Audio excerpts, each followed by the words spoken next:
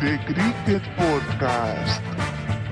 I think it should never be permitted to happen again. That is very good. Hello everyone, and welcome to the Cricket Podcast with me, Jack Hope, Ross Legg, how are you doing? Hello, I'm very well, thanks, mate. And Max Rowe Brown, how are you, Max? Hi, Jack. Yeah, good, thank you. This week we've got a pretty packed show. A lot of cricket has happened in the last sort of 4 or 5 days. So roughly in order of how we are going to discuss things, England lost the final match of their ODI series to Australia. We'll have a look back at the white ball matches at the end of the summer there. Then we'll be taking a look at the domestic scene, the T20 group stage, or the T20 Blast group stage, I should say, to give it its full name, has wrapped up. And the Cricket Podcast's number one fan of county cricket, Max Rowe Brown, will be talking you through what happened there. Following that, Ross, I believe you put together a short preview / a midway through preview, because the first game was today, of the England women v West Indies women 5-match T20 series. Correct, a very brief preview, yes. And then, as a finale, coming in last on this week's show, we will be talking about the explosive opening to this season's IPL. We'll be having a look at the 3 games that have happened so far, and we'll be taking a look at the next few that are coming up. Before we get into that, though, fellas, we're going to have a little bit of an IPL sandwich today. We're going to begin and end with it. So my first question to you, we'll start with you, Max. What is your favourite IPL team and why? Well, I think any team that has a name that's so easily bastardised into something negative has to be top of my list. So Delhi Capitals for me. Okay, yeah, that's a good answer. Ross, your favourite team, please. This kind of feels like a bit of a start of a really bad date, by the way. So what is your favourite cheese? Is that okay? So I've gone with Kolkata Knight Riders purely on the fact that Dre Russ bangs. Okay, yeah, it's very good. Also the name of your IPL fantasy team, I think. I've gone with Delhi Capitals as well, Max. I haven't really got an affinity for any of the teams, so if in doubt, go with the team that wears blue.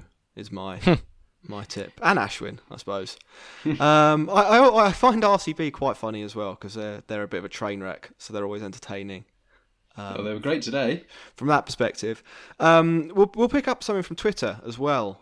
So Rolo Tomasi, which is a pseudonym for someone who we know, has asked, which team is the West Ham of the IPL? Ross, do you want to take that one first?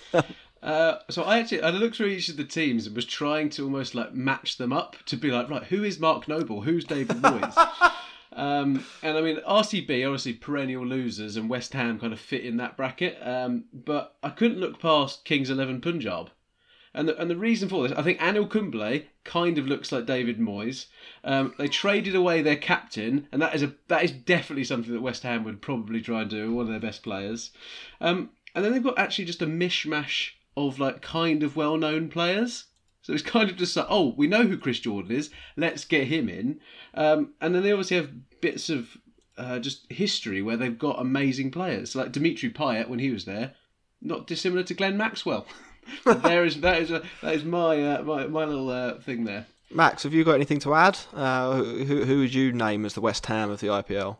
Well, I'd have thought it would be going from a slightly different perspective, that it would be going to the team that is the worst run of the lot. So RCB? Yeah. Royal Challengers Bangalore, if you don't know the lingo. Quite.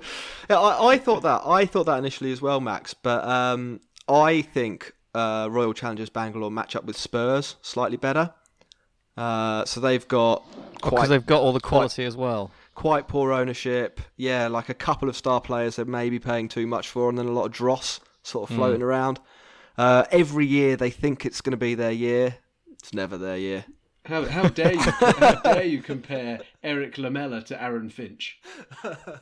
Anyway, that's an entree to this week's cricket podcast. Ross, have you got anything to let the listeners know? Yes, everyone should subscribe on Apple Podcasts, follow us on Twitter, Stitcher, Acast, whichever podcast platform you're on. If you are listening to this, thank you very much for listening. You should also follow us on Instagram and Twitter at The Cricket Pod. Very good. We'll take a really short break and then we will be back with a little bit of chat about England and Australia. Jacinda Ardern. Peter Jackson. Helen Clark. Sonny Bill Williams. Flight of the Conchords. Edmund Hillary. Can you hear me? Edmund Hillary. You boys took a hell of a beating. You boys took a hell of a beating. So yes, we are talking about England and Australia, and the series and the international summer for England and Australia has finally come to its conclusion. Last week, gents, I was listening to the pod last night when I was flying back from my little trip away, and you predicted that Australia would win, and they did. So well done, the Cricket Podcast, for predicting something right. Thank you, Ross. It was an entertaining game, actually. In England, it was kind of very up and down, and it was kind of a strange one. England were 0 for 2 at one point, ending on 302 after Johnny Bairstow, useless Sam Billings hitting some runs, and Chris Wokes helping us along the way. But what I found quite interesting as being 0 for 2 was that Jason Roy meant that he'd averaged 7.2 in 2020 at that point. That's not very good, is it? Is it the end of Jason Roy? Should we end Jason Roy's career? But Probably. Probably we should be on the safe side. Get rid of him. Yeah, like he's kind of sitting there going, almost wishing that coronavirus would have wiped out the season, isn't he, with an average of 7.2. That's a lot of waiting around for about 35 runs, isn't it? Yeah, it's not good. He did hit some runs, I think, for Surrey yesterday, which Max will no doubt come on to. But I thought England actually completely soldered it up. I think England were arrogant. I think England got to the point where they thought they'd won. Australia was 73 for 5, and then we dropped catches. We took a wicket off a no ball of Alex Carey, and then it wasn't like we just didn't play really. They hit a 212 record-breaking 6-man partnership, and got home. Max, what do you see that, or do you think Australia just batted really well? I think, well, there's a bit of both in there, isn't there, to take a lovely sit-on-the-fence approach. I mean, Glenn Maxwell... Like you, is it? No, not at all. Honestly, your arse is covered in splinters, mate. Glenn Maxwell batted brilliantly. Mm-hmm. You can't argue with that.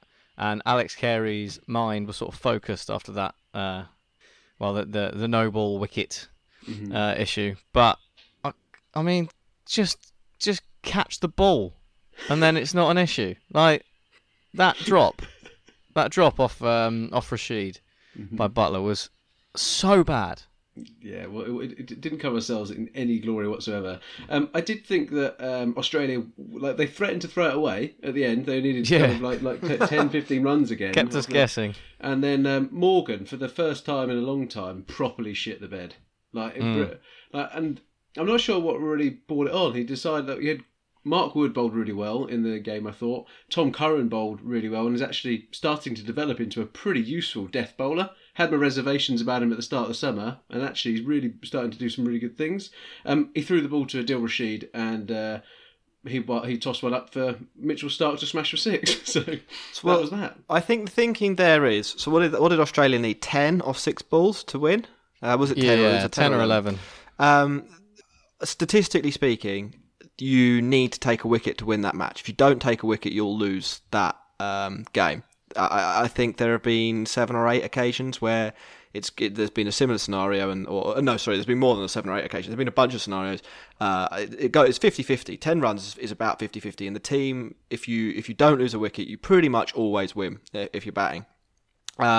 So Morgan would have looked round his bowlers, and what he should have been thinking is who bowls really fast at the stumps. No, which one of these bowlers takes the most wickets at the death? And Rashid takes wickets about twice as often as Curran and Wood in the death overs. So the logic probably was fine. I think in that particular game, Rashid hadn't bowled very well. So I think in the context of Adil Rashid going for 8 and over and Wood actually bowling very well, maybe you say, well, something's not right for Adil today, and something is right for Mark Wood or Tom Curran. So maybe you do it based on that. But if you just look at it from the perspective that Morgan should have been, it was probably a well-informed decision.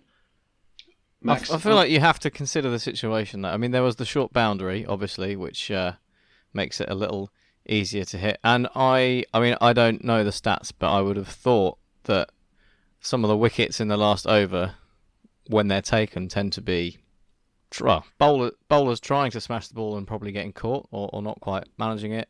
And I think just bowling Rashid gave it was Stark, wasn't it?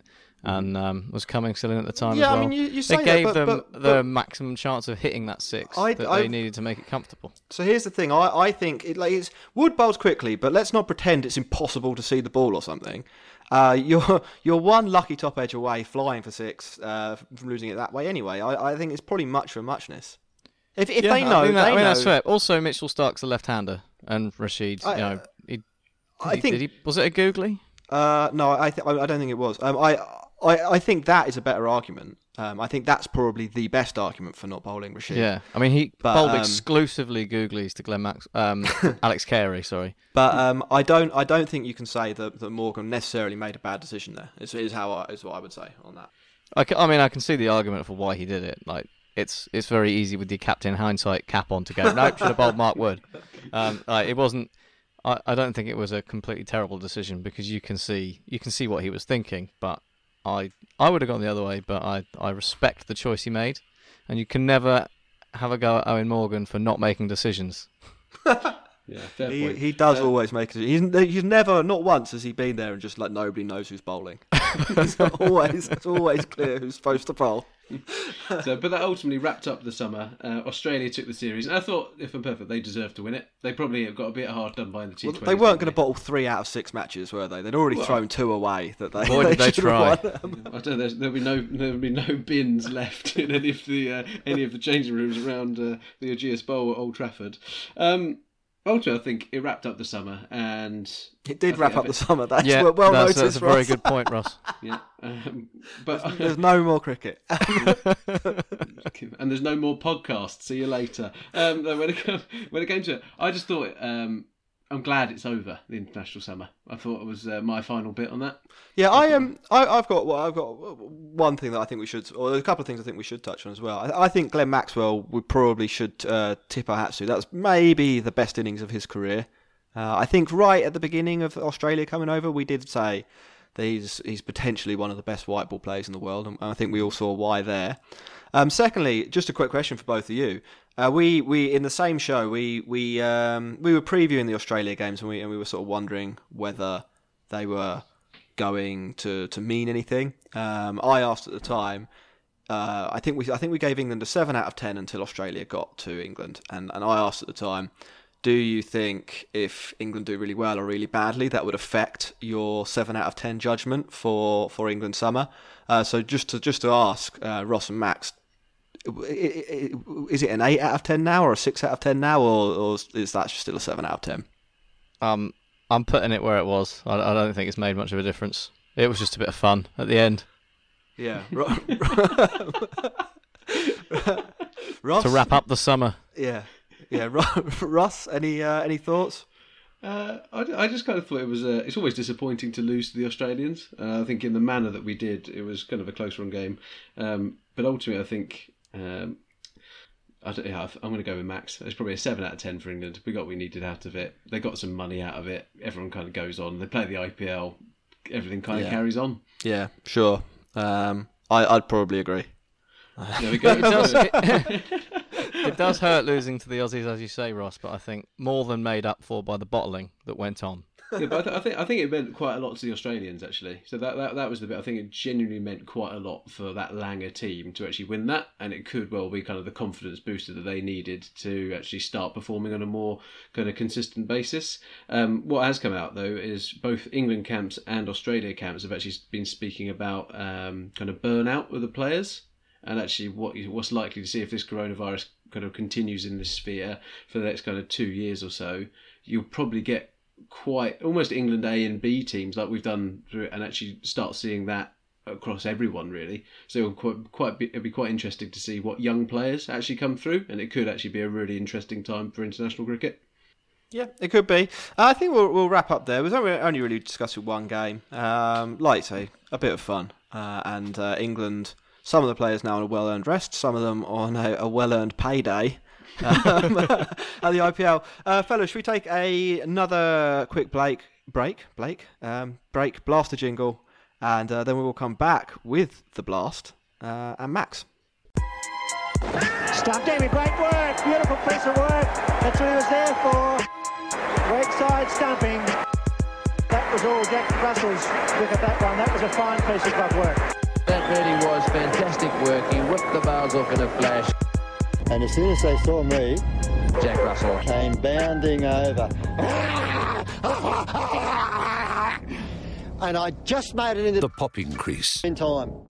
Yes, so as Jack alluded to at the top of the show, in my remit as the podcast's number one fan of domestic cricket, also known as the podcast's only fan of domestic cricket. That's not true. I do sometimes go and watch domestic cricket. Only consistent fan of domestic cricket. Max is actually the only media outlet who actually cares about domestic cricket in the UK. Not sure that's what I was saying. Anyway, moving swiftly on. Yeah, the T20 Blast, which got underway belatedly and will be finishing in the first week of October, which will be interesting. They're playing it at Cardiff now, aren't they? They're actually putting the roof on at Cardiff, and that's where they're going to play it. You're joking. What, at the Millennium Stadium? Of course I'm joking. They did do that way back in the day. They did have a Shahid. You got like 12 if you hit the roof, and Shahid Afridi hit the roof like 3 times. True story. Maybe we can think about introducing that into the 100. That sounds more of a 100 rule to me. But yeah, so the final round of group games wrapped up over the last few days. So we now know who will be populating the quarter-final places.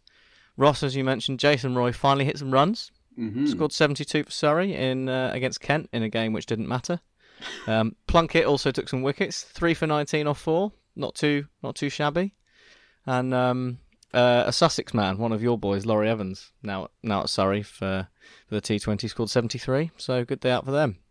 Hampshire Middlesex also irrelevant, but worth mentioning because Shaheen Afridi took 6 for 19.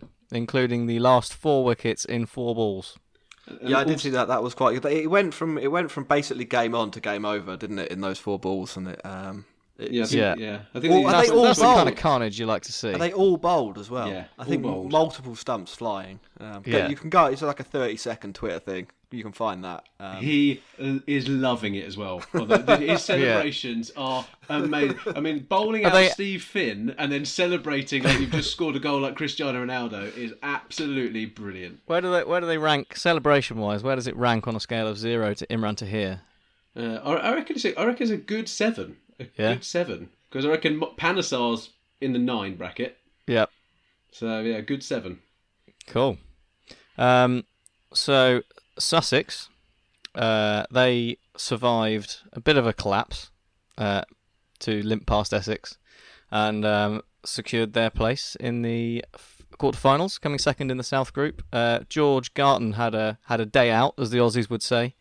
4 wickets and 34 not out to see Sussex home, so they're through. I played with George Garton. Did you? Yeah, in a game down in against Cookfield once upon a time. I think it was at 15 or something, and a bit better than most of us. Yeah, was he quite good?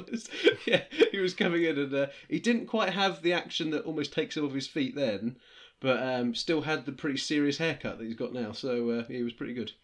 Nice little name drop story for you there. Another team who squeaked through in the last round of games was Leicestershire. On better net run rate than Birmingham, so this is the case of the sort of the best runners-up making it through after the top 2. Did Birmingham win it last year? Well, Essex won it. They beat Birmingham in the final. Essex beat Moeen Ali inspired Birmingham. Yeah. Simon Harmer went crazy, basically. Yes. Took a bunch of wickets and then... Moeen Ali inspired Birmingham? That's not true. He plays for Worcestershire. You know what I mean. You've got your Black Country teams mixed up. Warwickshire, Worcestershire. I knew one of them was Birmingham. Yeah, I was there, but obviously by the time it got to the final, there's no point asking me what happened. Probably Max has been escorted out in his banana costume. Probably double figures into the beer at that point. If you do get a chance to go to finals day, definitely do it. It's brilliant. Obviously not this year. Hold on, just to pull you up on this, I've googled this, Ross. Retract your statement. Yeah? He plays for Warwickshire and Birmingham.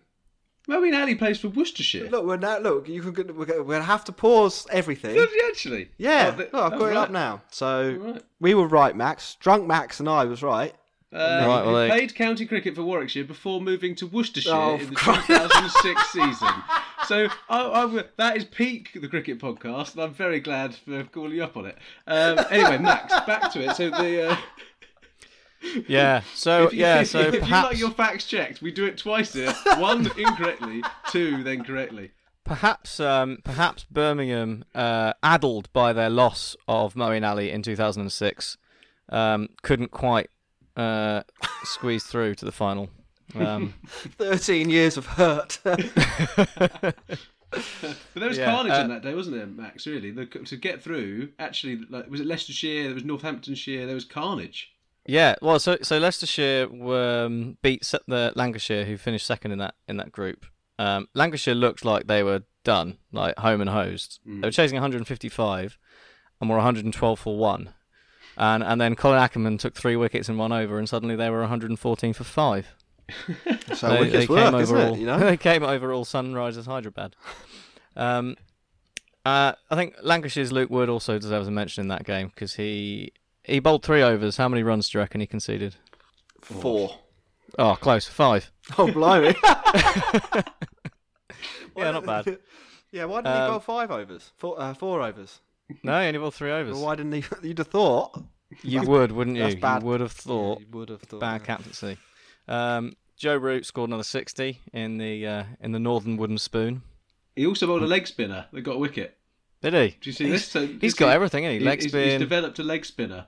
He also bowls that the spinner bouncer that Jack sort of developed and decided was a wicket taker. I took a wicket with that on last Sunday. Well, there you go. This guy was just blocking everything, and so I slung one in down halfway down, and he skied it. Was this the guy with 1 leg? No, it was not the guy with 1 leg. No. So did you get him out? No, we only took 3 wickets all day. I took 1 of them, and our other leg spinner took 2, and everyone else wicketless. We dropped a fair number of catches, but yeah. A good day out for I Don't Like Cricket Club. Anyway, Max, back to T20. Sounds like you're playing in the Caribbean. Leg spin only. Glamorgan beat Moeen Ali's Worcestershire in a dead rubber. Despite 100 for Hamish Rutherford, good effort. Ultimately, didn't mean much. And then we'll go on to the 2 most exciting games. The carnage that you mentioned. So Northants secured their place with a 3-wicket win over Birmingham, who then sadly dropped out for them. Moeen Ali's old club. Moeen Ali's old club, yep, just to clarify. Over 14 years ago. Yeah. Adam Hose hit 119 off 64 for Birmingham. That is a good effort, that is. But unfortunately wasn't enough. Northants not enough. Northants won by 3 wickets with 7 balls to spare. Let that slip a bit. So this does make the question. So Jack, you're a big proponent that ultimately batsmen only ever care about their individual scores. But that's definitely true. But if you did that score, Max, would you go away from that being just like, do you know what, we lost, but fucking hell, I did hit 100. Of course he is. He's just 100%. He's just guaranteed himself a contract for next season with that innings. I don't know who is he. Now we know. Could be the next Moeen Ali. Darren Hose. Adam Hose. Remember that name. Jack is on fire tonight. You'll look forward to him leading the IPL segment. The real exciting game though, which I've saved for last, was Gloucestershire and their win over Somerset, which was a last ball thriller. Tom Smith hit 4 off the last ball to win it for Gloucestershire. After they had a bit of a dodgy start, they were 80 for 5 off 12. chasing 160 odd, but they made it home. Penultimate ball was a wicket, and then first ball come in, 4 to win it for your club. It's nice, isn't it? Mm-hmm. So that cemented Gloucestershire's place at the top of the Central Group. The Gladiators. Are they still the Gladiators? I think they might just be Gloucestershire. Yeah, that's a I shame. don't know. Yeah, we did go through. I sort of lose track of the Blast names. It's sort of been all usurped by the ridiculousness of the 100. But anyway, what all that means is that the lineup for Thursday, the 1st of October, is as follows. Gloucestershire will be playing Northamptonshire Steelbacks. Notts Outlaws against Leicestershire Foxes. Surrey will be playing Kent Spitfires, and Sussex. Do you have a name? Sussex? Sharks. That's it. Sharks. Sharks against the Lancashire. Sharks. Yeah, Lancashire Lightning. Sharks v Lightning. Sharks v Lightning. Oh. Not quite the Thunder v Lightning of the Rachel Hayhoe Flint Trophy, but that's good. Yeah, I feel like Sharks would be at a disadvantage against Lightning as aquatic yeah, I creatures. don't know how the Sharks are going to do damage to the Lightning. No. They just sort of have to absorb it. Eventually, Lightning does go away, doesn't it? You have to outlast so I guess they'll just be hoping to see it out. Yeah. And after that nonsense, the final will be on the 3rd of October. So what do you reckon the odds are on rain all day, but providing just enough time for 3 super overs? That is that's I Don't Like Cricket Club's golf day. So I would imagine the odds of it raining are pretty high. Really high. Well, sticking with the theme of rain, the Bob Willis Trophy final is starting on Wednesday as well, the 23rd to the 27th, Essex v Somerset. Obviously, the main headline from that is that Tom Banton decided to play in the IPL instead. Can't really blame him. And the weather forecast shows showers for the first 3 days. I can't believe that people got angry at that. But at the same time, how much cricket has he actually played in that competition for them? Yeah, he played 3 games, I think. Yeah. He's not even that good playing at for England cricket. most of it. He's not integral to the team. It's more beneficial for Somerset for Tom Banton to go and play in the IPL than it is for him to play in that game. You get a lot of money, and it's a lot more beneficial for Tom Banton to go and play in the IPL. Yeah. So I've been thinking about the Blast. Do you not think, Max, that there might be just too much of it? I'm quite surprised how much they've managed to get in.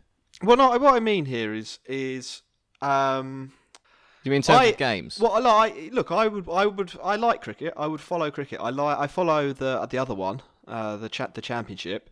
But with the Blast, it just seems like there's so much of it, and it goes on like for this weird period of time, and then it's not really clear who's going to go through. And I feel like they need to change the structure slightly to make it a little bit clearer what's actually at stake. It's a maelstrom. So what's confusing for you? Because normally you've got the North and the South group. They all play each other once, and the top 4 go through. Like that's fairly cut and dry. I think it's the volume is what I'm saying. So with other 2020 tournaments around the world, there's a game, sometimes 2 games every day.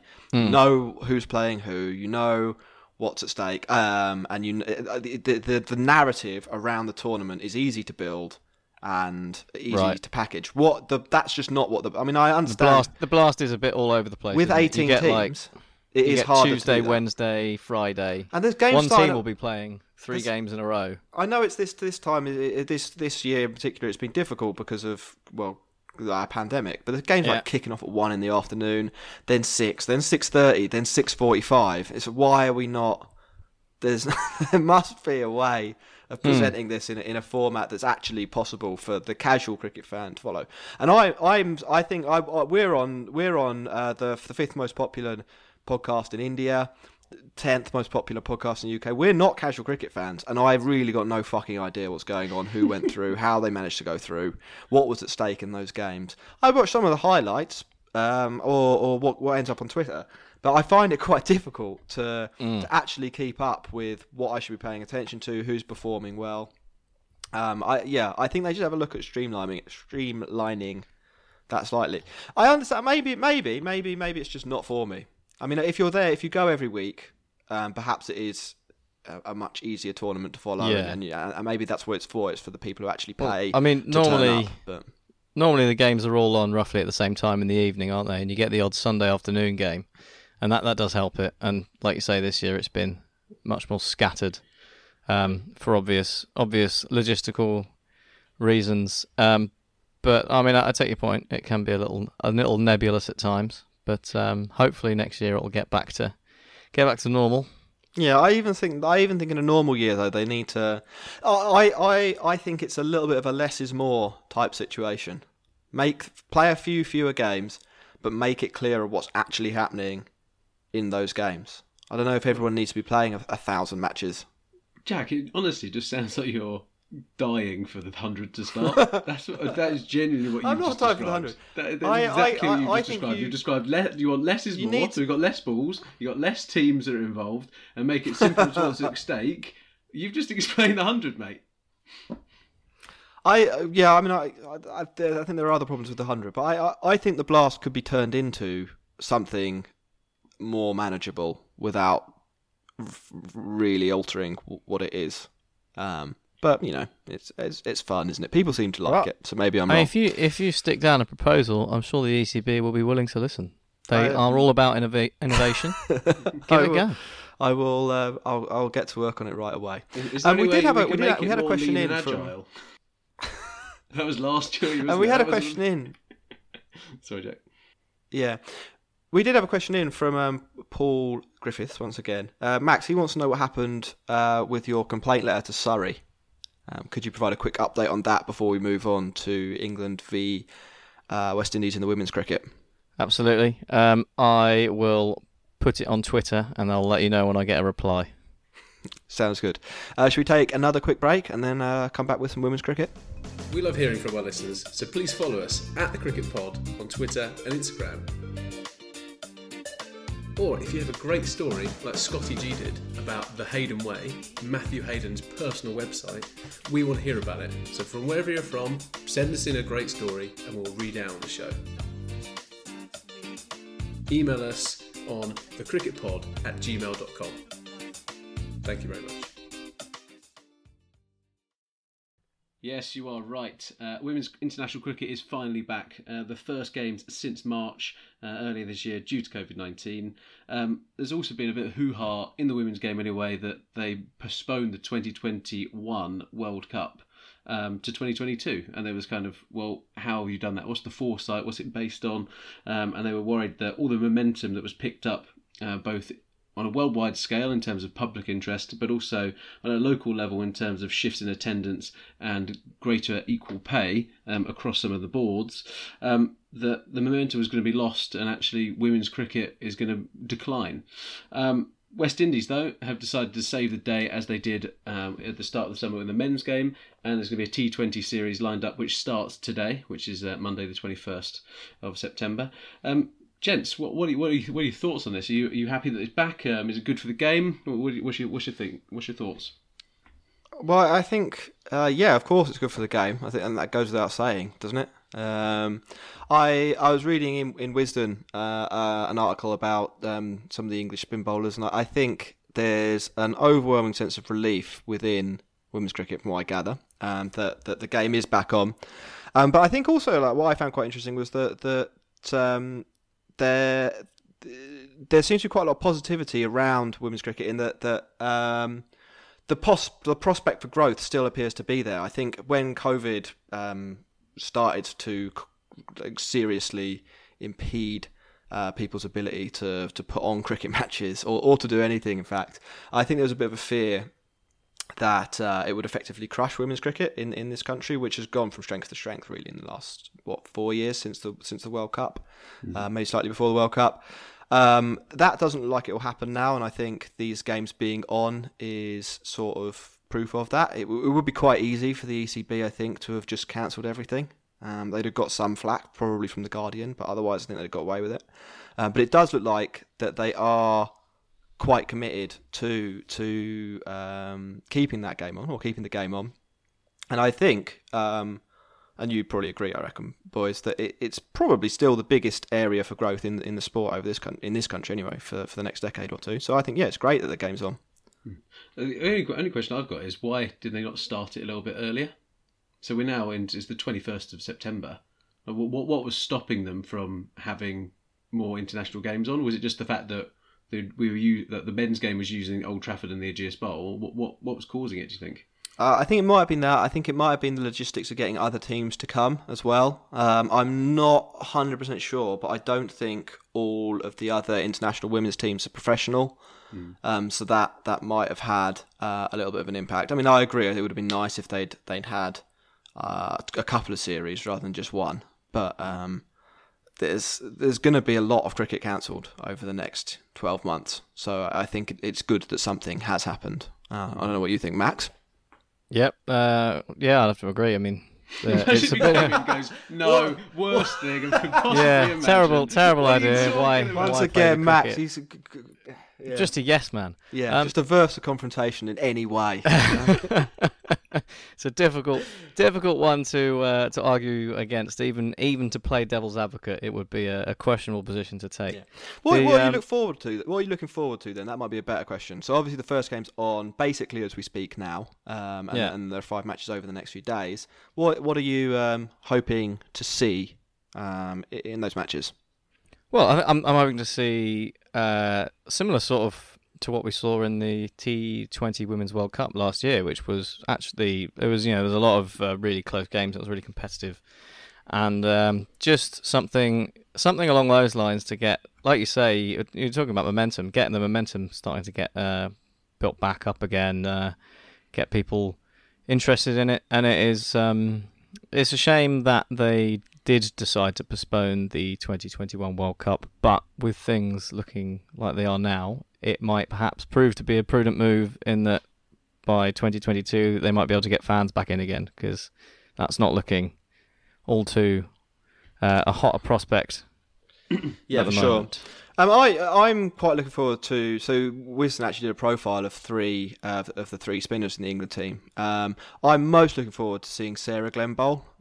She is a leg spinner, if you don't know. Has taken 15 wickets in her first 10 T20 internationals. And I have heard from the horse's mouth, so to speak, that she's developed a googly, which she'll be looking to deploy in this series. If you look back to the World Cup, as you say, Max, do you remember Australia struggles against the Indian spinners who could bowl googlies? Yeah. I think if England are going to close that gap in the women's game, a bowler with a good wrong could be the ticket. So hopefully that comes off for Sarah Glenn, and England have got a good player there.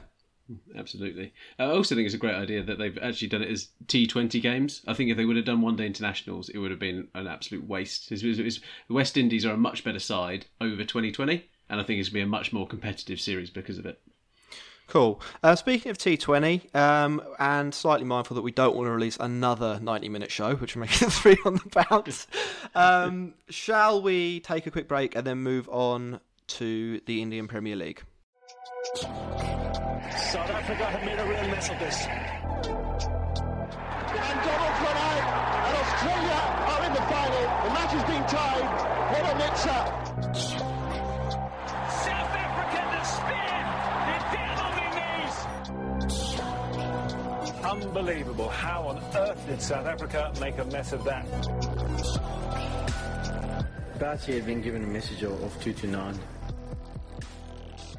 Yep, the IPL is underway. And before we get into the games, just a quick question, boys. I'm pretty excited that the tournament's back. I'm more excited than I expected to be when we were previewing it. The cricket's been good, and I want to ask you: have you enjoyed it as much as I have? Well, I watched my first game today, and I absolutely loved it. It was carnage in the game. There was like 2 big injuries. A team absolutely collapsed. It was fantastic to watch. The only thing that is really frustrating is the commentary. Oh, bloody! Like Kevin Peterson is not a very good commentator, and I'm not sure if it's just their lack of it can't be his lack of understanding, as he was an incredible cricketer and he was a good T20 player. But I actually think it might be his lack of understanding. Yeah. So they were saying, I mean, like the thing that was getting me today was I find some of it quite funny. I find like the product placement quite funny. I find like the forced anecdotes quite funny.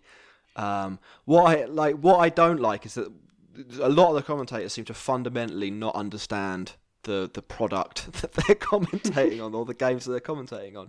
It'll be like 45 required off 30 balls, and they'll be saying well, they can just knock the ball around for singles this over and not lose a wicket. It's like they're 2 down. They need 40 to win off, or 45 to win off 30. Well, that's 9 and over. They can't knock the ball around for singles, but they'll go down that route. And then on the Peterson, he gets something in his head and he can't let go of that thing. It doesn't matter what it is. He'll just talk about that thing for his whole 30-minute stint. It's Now, and then groupthink sits in, and Michael Slater's just like, "Oh my God, Kevin, you're so right. The ones and twos that AB de Villiers and Virat Kohli are doing is going to win them the game." It's just like, come on. Anyway, sorry, I digress. I am enjoying it, and I'm also enjoying watching batsmen bat without a lid on, which is kind of was a rare occasion. Yeah, Max, how have you found it so far? Are you enjoying the IPL? Well, I went as far as making a fantasy team, which is that's good. That's a display of love for any sporting event, isn't it? We'll have to touch upon that towards the end of this segment, I think. Ross mentioned the commentary being annoying. There's one other thing that I found slightly frustrating, which we discussed whether or not we might see it in some of the previews. They're pumping crowd noise in over the TV. And they are, with the crowd noise, pumping in the vuvuzelas and the horns. And why? You've got a chance to get rid of it. And I like the crowd noise, and I also like that they've got someone trying to react to the game, but they've obviously doing it via the same screen we're watching as well. Yeah. So sometimes it's like a great shot, and they can't really tell whether it's gone through the infield, so there'll be no clapping or no cheering. Sometimes it'll just be like a guide down to third man, but the third man wasn't in shot, and so there'll be like wild cheers as though it's the greatest shot of all time. Through for a single. Oh, you say that, but apparently they're blaring it out in the stadium. So apparently it's not just the crowd noise that they're doing on the television.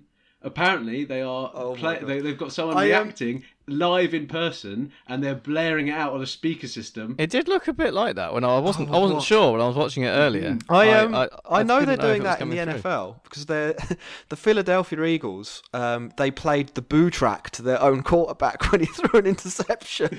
Brilliant, that's good. I thought the NFL franchises were just letting people go and watch it anyway and all get COVID. Some are and some aren't. Anyway, should we talk about the games? Should we talk about the games? I suppose so. So there have been 3. We'll start with, controversially, Game 1. And I'm going to take you back to a talking point before the game.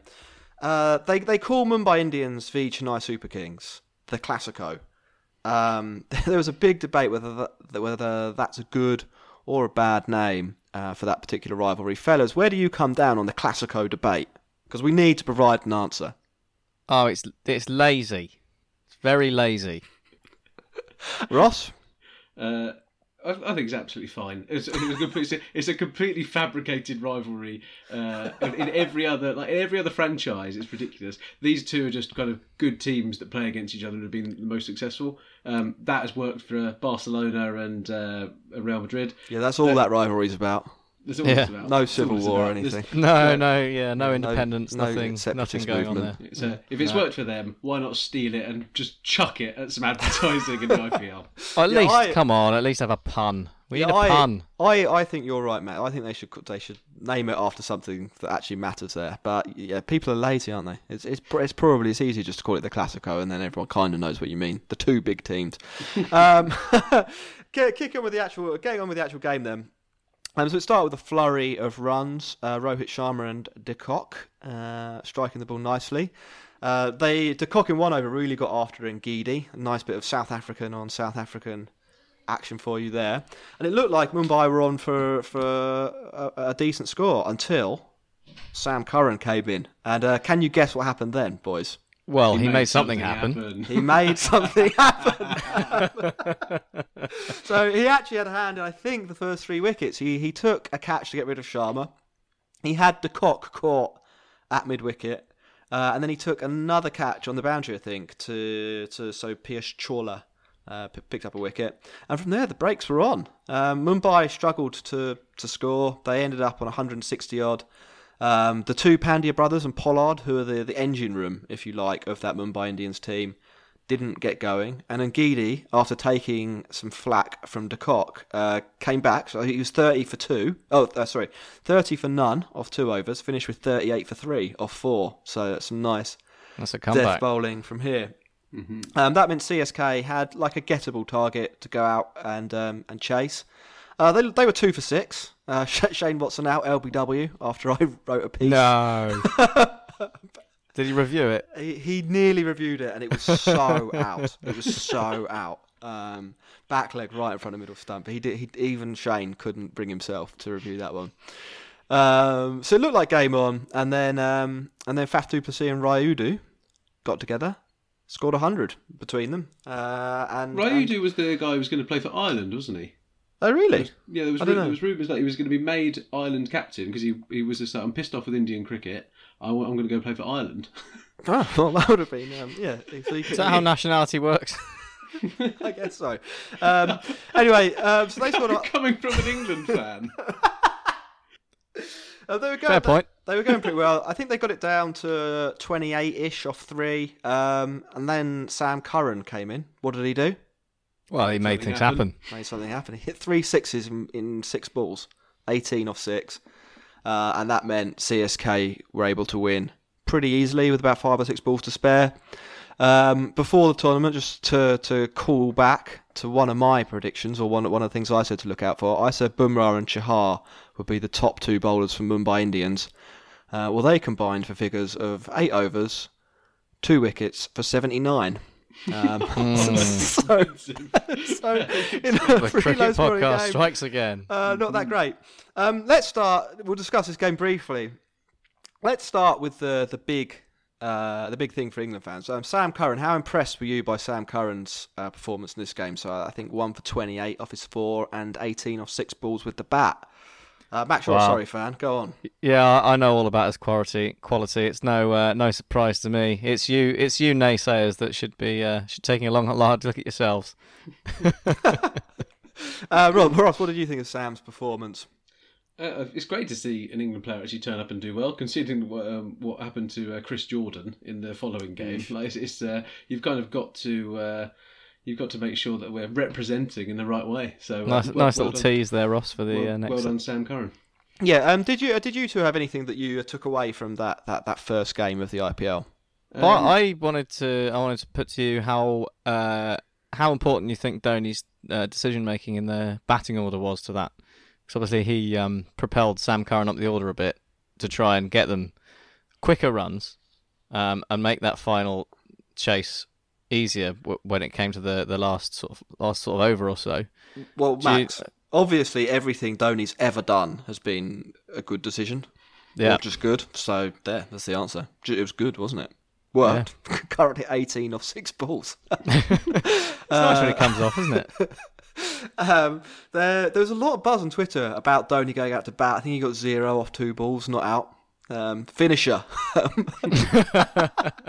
no, I think I think Curran should be used in that role if you're going to have him. He can hit the ball pretty hard. You talked about Rashid Khan being used in that role, didn't you? Last week. When there's 12 or fewer balls left in the innings, or 20 or fewer, say, send Curran out because it's a punt, isn't it? Like he's one of 2 things are going to happen, and they're going to be quite diametrically opposed. He's going to be out very quickly. Probably not going to use up lots of balls. Yes. Yeah. That's what I would say. Ross, did you have anything on the Mumbai Indians CSK game? I just think it was really good to see Ngidi bowl well, because I think Ngidi's rise over the last kind of couple of years has been quite interesting to watch, and I think the more opportunities he's got, he keeps on getting better and better, and it's just great to see. Yeah, a couple of things I had just to mention. I don't know if you. I think Ross, you were on a plane, and Max, you were playing football. But I watched the game live. CSK field like a bunch of old men. Because that's what they are. Yeah, it's incredible how many mistakes they made. But I guess they're so good in the skill areas of their game that they were able to make up for that fairly easily. Mm-hmm. Although my real final point. Is a tip of the hat to the guy who did field quite well for them. Faf du Plessis took 3 boundary catches. 2 of them were the ones where you have to throw the ball back in and catch again. Very good. So I guess they do it when it matters. I would recommend going to search out those Faf points though. I thought it was a really good opening game to the 2020 IPL. And a stupid question: was it deliberate that they did the final as the opening game, or is that just by luck? I think it's by luck. I'm not 100% sure. I think they do that every year. I also think it's by luck. But yeah, I think that would be a really good way to start all tournaments, wouldn't it? Mm-hmm. Yeah. Yeah, it was good. Especially knockout ones, Max, like Wimbledon, actually, wouldn't it? Like big Federer and Nadal played the first game. The World Cup. We might get Honduras to the final somehow. I thought it was a pretty fun game. Sort of that's all I've got for it. It's like 55 others. We don't want to use up all of our energy too soon. Ross, I think you were the man on the job for Kings 11 v the Capitals. Yep, so your teams, you love the Delhi Capitals, playing against who we think are West Ham, or I think are West Ham. It was an absolute stormer of ineptitude and brilliance at the same time. Like it was a pure IPL. It went to a super over. They both got 157 for 8. There was moments where you just I think at one point you had Shaw and Darwan and Hetmeyer were all out within the first 2 overs. Hetmeyer not batting in a floppy hat, which is pretty disappointing all round. Probably why he got out. But then Ayer and Pant really kind of put kind of a partnership on, and Pant is increasingly impressive. I think like he's kind of a hitter. It was quite a mature innings. I think they were kind of a bit slow, but then the man came in, the man from the boys of the team who. Jack, last week you said on the podcast that you don't rate and he shouldn't be in the team. Marcus Stoinis. Marcus Stoinis. We've asked many times what is a Marcus Stoinis on this show, and I tell you what, he's a good cricketer. That's the answer. He got 53 off of 21 balls, dragged them to a respectable total, and it was game on. Kings 11 Punjab. Ultimately, they the biggest thing to take away from this is that they almost killed Ravi Ashwin, and that's just not acceptable, is it? He did look in bad shape, Ravi Ashwin, when he went off. Yeah.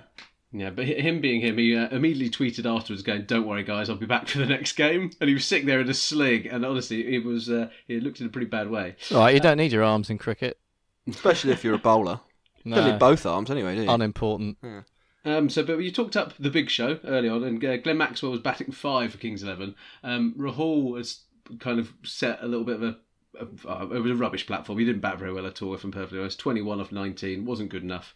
But Agarwal played kind of an anchor innings. I think it was like a classical anchor innings with Karen Nair kind of batting at 3. I just don't think they've got that right in terms of 2020 cricket. You think they're too slow? Well, yeah, I think they've got batsmen there who aren't T20 specialists. They've got like proper batsmen, and I'm just a bit like, well, surely you want to be starting things off in the power play with your hitters. Like, is there something to say that Pooran could be there? Is there something to say that Maxwell was there? Or should they have played the man whose birthday is today, Henry Chris Gale? I would imagine he'll be back for the next. So surely that was the big controversial point from this game, that Gale was dropped basically by Kings 11. I don't. I feel like you need, like you say, Ross, you need someone, I think, opening the batting who can comfortably hit the ball over the infield. Yeah, and this is what I think they're missing. They're kind of sitting there going, well, he's like 40, 41 now. Is he actually going to be any good? It's just like, well, actually, just give him a go. Like, he's probably going to win you actually 2 or 3 of your games, quite potentially. So, yeah, I think they made an error there. Pooran, so quite a highly rated player, got a duck. Unfortunately for him, yeah. He was a victim of Ravi Ashwin, and then Rabada took Glenn Maxwell for 1. So ultimately, it wasn't a good performance from their middle order, and somehow they crept up and managed to equal the game, taking it to a super over. We all love a super over, don't we? We do love a super over. I'd tell you someone who really fucking loves a super over. Rabada. Yeah, so obviously the team batting second, or came out and batted. Again, awful decision making from Rahul. He put himself out. They have Glenn Maxwell, and he didn't open the batting in a super over. That's really weird. Like, absolutely baffling. And Pooran opened up as well. Pooran, the first person to get a T20 pair, which is fantastic. I found out actually Moises Henriquez has done it as well. So I think he's actually the second person to ever. Surrey legend. But you know, it's pretty rare, isn't it? I mean, they're rare as hen's teeth. Those pairs in T20s. So, but what I did like was the Rabada. I did like this. Pod favourite, took 2 wickets, and the game was over. The game was over, and it was just a bit like, well, after I think it was 4 balls, wasn't it? Or 3 balls. Yeah, pretty horrendous, really. I don't like that rule. And so what Do you think everyone should just be able to bat? Yeah, I thought. I think 2 wickets and 6 balls is fine. But the whole, in my head, the whole point in 2020 cricket is about the spectacle, about the entertainment. It is 6 balls, for goodness sake. Why just have 6 balls of entertainment? Don't have potentially 2. Because if you're bad enough to lose 2 wickets in 6 balls, then you deserve to lose. That would be exactly what I would say as well.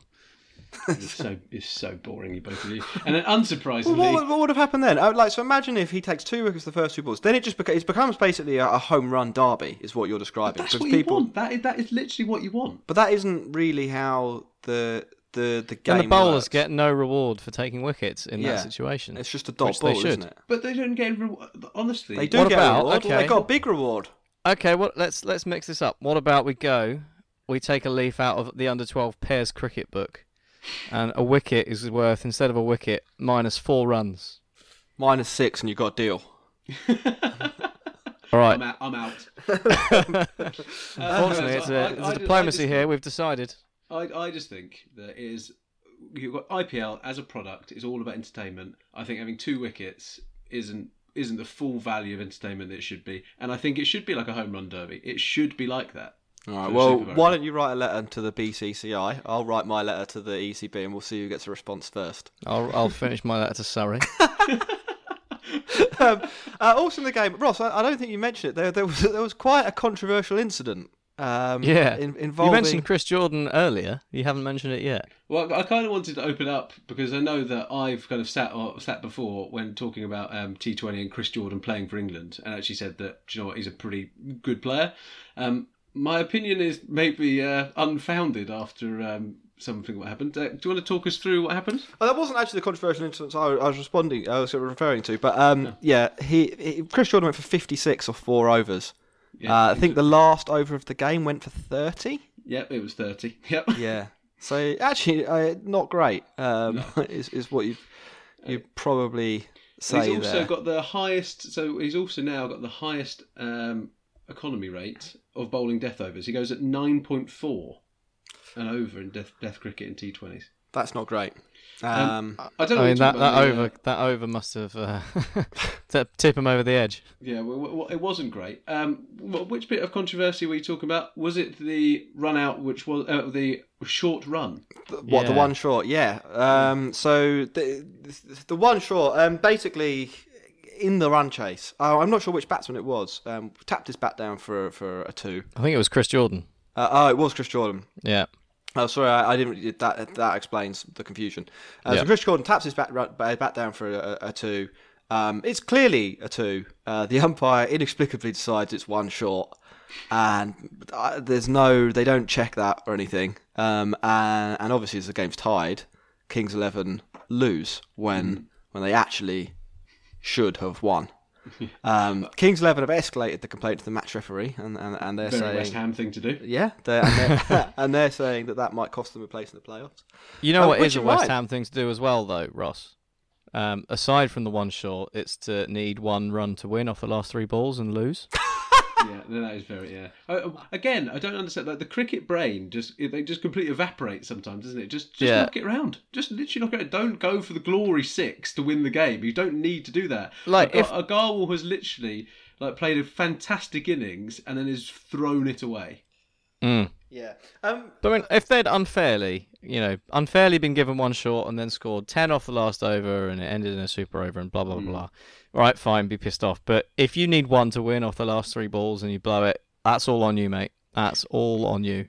Yeah, I tell you what was funny though. If you look at the replay on it, the square leg umpire is not standing at square leg. Nowhere near, yeah. He's standing at kind of like mid wicket. You're a bit like, oh mate, you should not be doing this. Anyway, that was the Delhi Capitals beating Kings 11 Punjab on a super over. What I like, gents, by the way, is how much energy is talking about IPL. Like we are absolutely big fans here. That was a really good game. That was maybe the template for how IPL games should be. Super over. It's got star players doing big things. Yeah, Ravi Ashwin went off injured after 1 over after taking 2 wickets. I mean, that was the only thing that I had left to say, is that probably made quite a big difference for the outcome of the game, because that meant Stoinis had to bowl 3 overs, which weren't really great overs. Went for 30. They were still pretty good. If you go for 30 in 3 overs in a game where 155 is the target, you're not bowling well. He did take 2 wickets in the last 2 balls, though, to take it to a super over. So I guess so. I think if Ashwin's there, though, probably those overs go for about 20. Yeah. Those 3 overs. If you're unlucky, they over 20, and none of this. We're not even talking about this game. It's just a blowout, because Ashwin is that good, and we're looking forward to seeing it back.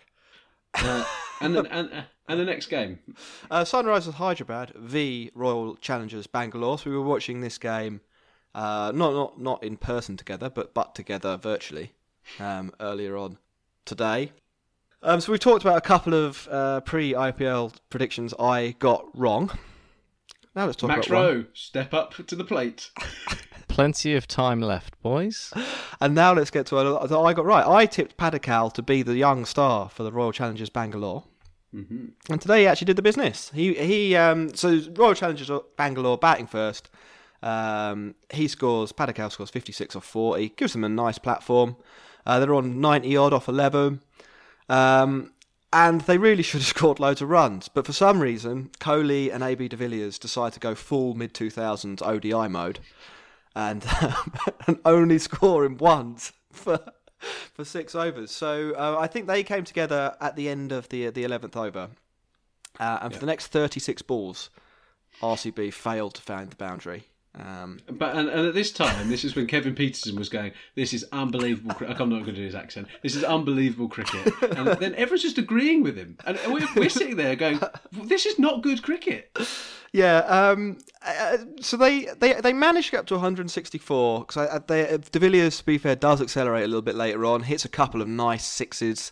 His 200th six came up today in the IPL, which is pretty good going, isn't it? And so he posted 164, which looks, I thought at the time, I don't know about you two, but I thought that was slightly below par. And the Sunrisers, they started pretty well, and it looked like it would be. Bairstow was smacking the ball around. There was the only blemish, I suppose, was the run out of David Warner. Could someone talk us through what happened there quickly? Yeah. Also, his summer, and just his experience with England players, really. I mean, Johnny Bairstow's hit the ball back at the bowler pretty hard. The bowler, is it a drop catch? It's a half drop, isn't it? He's hit his hand, and then the ball kind of bounces outside what would be leg stump and almost spins back and hits off stump. Yeah. It goes off the seam. Yeah. And David Warner literally just there, and he does that little smile that he does when Broad kept on getting him out. He just did that little smile. The rueful smile. Mm-hmm. Anyway, so they, but it doesn't really make that much difference. They're going pretty well. With, I think, 8 overs to go, or ish, 8, maybe 7 overs to go. They're on 121 for 2. 4 overs later, they're on 143 for 9. Panic. I think that's what happened. It was a proper collapse. In the middle of that, we do need to address 2 of the finest wickets you're ever likely to see. Please address them, Max. Well, firstly, we can step up to the plate. The person who I picked to be the young rising star of the IPL, Priyam Garg, who after spending a lot of time trying to hit the ball and not really managing it, stepped outside off stump to try and do the sort of over-the-shoulder paddle.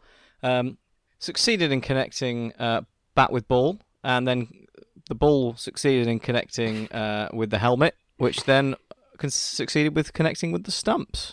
Yes. Bowled off your face. Yeah, it wasn't not good. This moment. Yeah, and then shortly after that, Rashid Khan came in, and the 2 batsmen, Sharma, who was at the other end. They headed out of the boundary, set off for 2, completed the first one quickly. Didn't complete the second one because they ran into each other. Rashid was lying prone on the floor, having been smashed in the face, and they swiftly took the bails off and ran out Sharma. I have no doubt that he's actually concussed. No. Yeah, I doubt couldn't at all. believe they let him carry on. He did not look good, did he? No, he didn't know where he was. And when he got bowled, he he could barely see. Yeah, if Delhi Capitals v Kings 11 is what everything you want from a tight fought IPL game, you've got a bit of umpiring controversy in there. Somebody gets pumped, somebody bowls well. This is what you want from like a carnage perspective in the IPL. You've got De Villiers hitting some sixes. You've got a massive batting collapse. You've got an English player going really well who doesn't quite get it over the line in true English style. I really loved this game. It was a slugfest, is what I think. It also took 4 hours.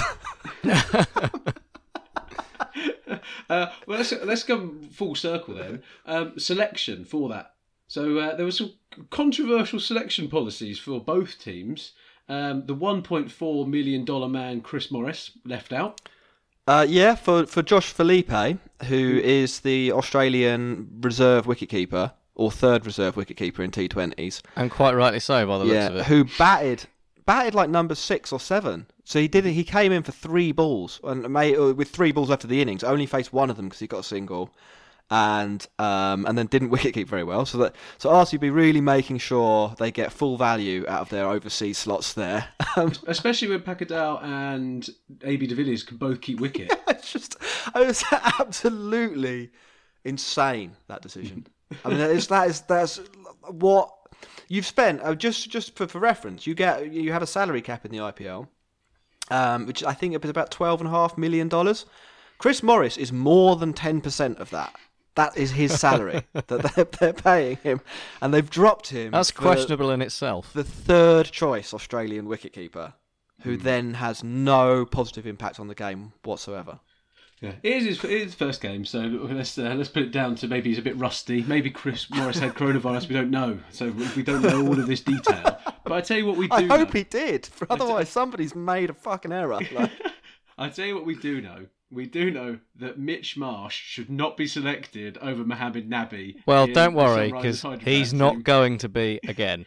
Yeah, it looks because like, now he has one ankle. Yeah, it looks like he's done some ankle ligaments there. But don't worry, Sunrisers Hyderabad physio, who wasn't wearing a mask, wasn't wearing gloves, just like all the England ones were, came out and said he was absolutely fine. Sent him back out to play.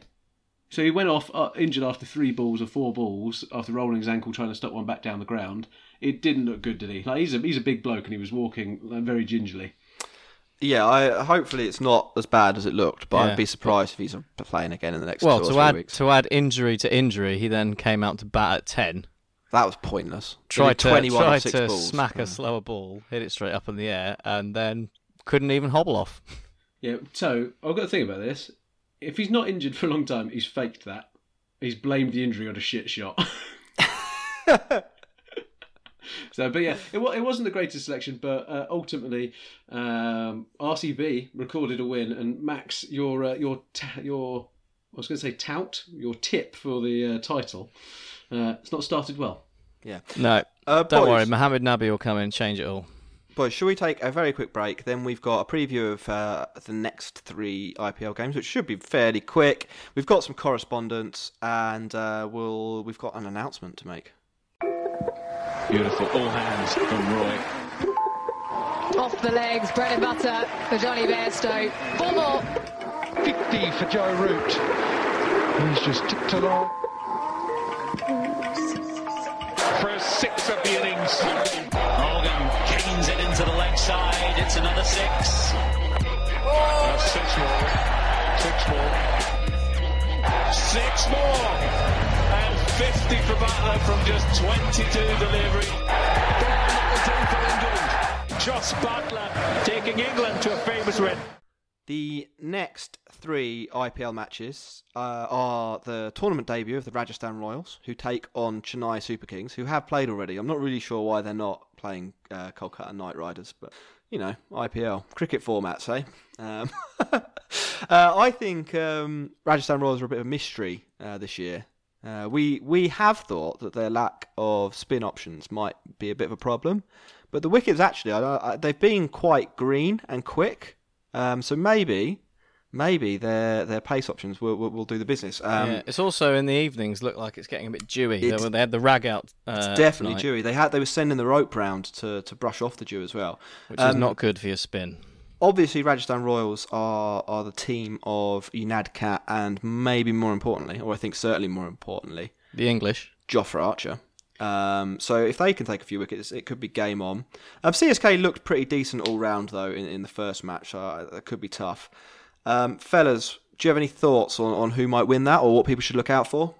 CSK will win, I think. I don't think Jofra Archer is going to be out of quarantine in time, and I don't think Joss Butler is either. Oh right. So why were some of the Australians able to play today but not the English? So some of them flew out and some of them were given a break. So Jofra Archer was in quarantine for 86 days, other than his one night breach or whatever it was, which they said really took the toll on him. So they're kind of trying to manage it, and Joss Butler was kind of very similar. So I think those two missing is a big thing, but they do have Steve Smith. So any team that has Steve Smith in, you can't rule out. No, you do. But that does significantly change the dynamic, and my Pacers theory on the green wickets is out the window. Max, are you going to go against the grain there, or is it Chennai Super Kings for you? Well, you know me. It's a draw. It's a draw. Yeah, the Super Over will be a tie. It'll be that. Are they doing boundary count back? No, they do. They just do another Super Over. Yeah. I think there'll be 7 Super Overs until they just find a winner. Serious answers only on this show, please, Max. Sorry. The IPL, it just gets me too excited. Game 5 of the IPL, which will be the debut of the Kolkata Knight Riders. That's on Wednesday. Kolkata Knight Riders v the Mumbai Indians.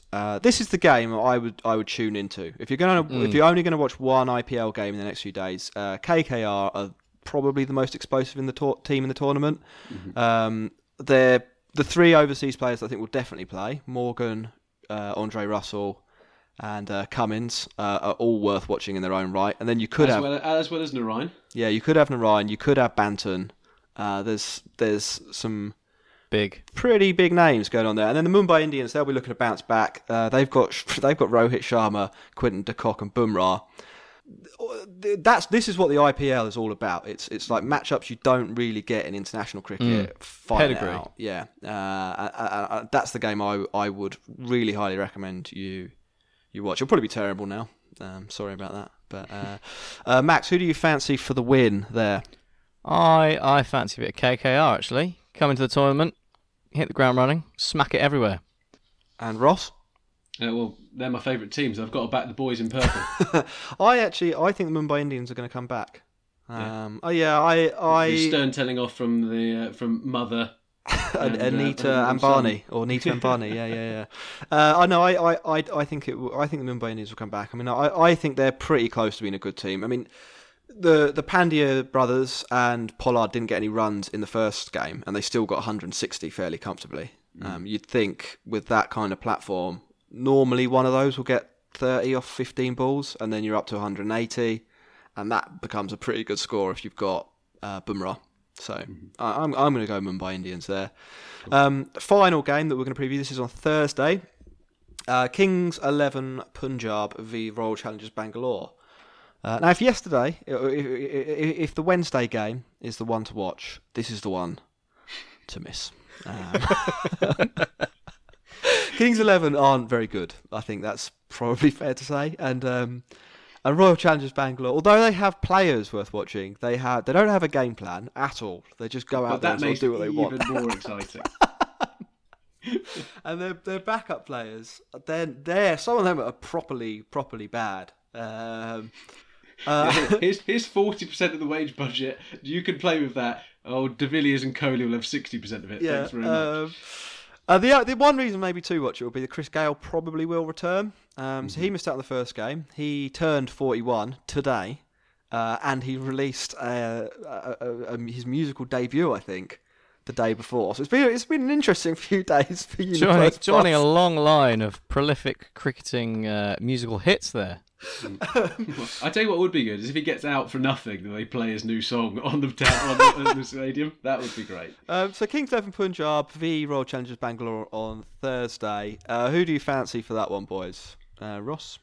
I I think actually, based on today, I think Royal Challengers Bangalore actually don't look as bad as you kind of make out. But that could just be me being suckered in. There's to 15 the RCB. games left. Yeah, don't be fooled. Kings 11 Punjab do have a couple of good bowlers. So Mohammed Shami, Sheldon Cottrell. There is good potential there. But at the same time, I just think the quality is going to be too much. And Max? I'm going for the Kings. Chris Gale to come back and do the business with Glenn Maxwell and Pooran. Nice, game on. I think the Royal Challengers Bangalore are going to win that one, probably. There we go. Despite how mad their whole setup is. We've only previewed 3 games, and the reason for that is that we are going to change up how we produce shows or send shows out. For the next few weeks, try something different. We are going to be releasing an IPL bonus show, which will look at those 3 games in retrospect and then preview the weekend. Starting from this Thursday, I think Ross and I will be doing the first one. Are you excited about that, Ross? I think so. It should be a good one. If the games are as good as they have been over the last 3 games, then we're in for a treat. Yeah. I think we should stress they won't be full shows. They'll be quite IPL focused, about half an hour long. But if you're trying to keep up with the tournament, it's what we found last year. It's quite hard to preview an entire week's cricket and then talk about an entire week's cricket. But we've tried today. We have tried today. We've tried to do about 2 months worth of cricket. We've covered more cricket today on any other podcast, so well done us. Finally, should we finish off with some correspondence? So sorry to make you wait, correspondence, but should we end with that? Yeah, let's do it. Let's keep them to the very end, so they Well, we can't start with it now, can we? So, well, we could edit it. Max, you can be the first person to answer these questions, as you won't be with us on Thursday. And the first question is from G. Do you care one iota about the World Test Championship? And would you prefer a 2-division system, each consisting of 5 or 6 teams that play each other an equal number of times, with relegation and promotion? Max. So are we suggesting the Nations League for Test cricket now? That's that sounds a bit like that. The World Test Championship is in its first iteration, so I think it's worth giving a go and to see how it works out. And with the Bob Willis Trophy and the Lord's Final, we were talking about how we think that would be a good showpiece, and I think exactly the same with the World Test Championship, a final test match between the 2 top test teams over a given period could be really good. I mean, it's like people talk about trying to get to the number 1 rankings in Test cricket, and you get there and it's like, oh, well, we're number 1 now, but what do we have to show for it? So I think, I like it as a concept. Let's give it a go. Ross, have you got any thoughts? I actually quite like the World Test Championship because there is, in theory, no dead rubbers, but because of coronavirus, I can see it being binned. I can actually see it being in a position where there's not enough teams to actually play the games. I would mix it up slightly, I think, if I were going to look at redesigning it again, and I would maybe have 2 groups. So you have a 2-year cycle, and depending on which group you're in, those groups change. But just to make it a little bit more condensed, and so that maybe you can follow it a little bit more. I think with 10 teams all playing different amount of games and so on, it becomes the meaning of each individual match, and the fact that only 2 teams really go through from the whole thing. It gets diluted somewhat. I quite like that idea, actually, because it'd be quite interesting to see some of those teams. It would just be the ones that, would you always have to keep Pakistan and India? Well, that was my other thinking as well, because that's the big problem they'll have, is that they can't have India and Pakistan playing series against each other, even though they've committed to that. The ICC have committed to that. It's just the BCCI won't do it, and really the BCCI control cricket, so that won't happen. You could always have them separately. You could always have England and Australia in the same group so that they play each other, and you can mix it up a little bit like that, and it might fit the schedule slightly better. There you go, G. Yeah. Final point then from Nick. This is more of a question about T20 games. Do you prefer games that sort of finish in the 140 to 150 area, v ones that finish in the 180 to 200 run scored area? I think the point here being that maybe a lower scoring game is tighter and more interesting. Ross? I honestly, I think a good game's a good game. I don't think that if a team's good enough to do 180 and the other team's good enough to do 180, it's going to be a good game. I think it's the ones which if one team hits about 200 and then bowls a team out for 80, they're the worst. Yeah, they ones, suck. so. Yeah, Max, you got any thoughts? I was going to say the same thing. I think if you've got a team that chases down 240 with one ball to spare, it's pretty exciting. If you've got a team that manages to fend off 140 with 2 wickets in the last over, it's equally exciting. Whether the balance between bat and ball, I think, sort of doesn't necessarily come into it from my point of view. I would probably agree with that. And I think the one other thing I'd say is that it really depends on the pitch so much. I mean, like if you, Max, you'll know someone who goes to the Oval regularly. When they runs. When they get the pitch right there and the outfield's like fast because there's a square the whole way across the square boundaries. Like really, 200 is kind of par. Like, and you'd have to make the pitch bad to change that. And I feel like you have a fair contest, but it's just you're just going to get more runs there than you will on a used pitch in the CPL this year. Well, that's cricket. That used pitch, I think that's going to happen within the IPL, and it'd be quite interesting to see what the lowest score is going to be defended in the IPL. I reckon that you can potentially defend 80. There's apps. I don't think. Wow. I think someone did it in the CPL, but I don't think you could do that in the IPL. I think there's just too much. I think 120 might happen. I think that could happen. Anyway, boys, it's been a pleasure as ever. Ross, you want to remind people one more time where to find us, and then we will wrap things up. Yes, follow us at The Cricket Pod on Instagram and Twitter, and then also subscribe or follow on whatever podcast platform you use. Thank you very much for listening. Goodbye. Bye.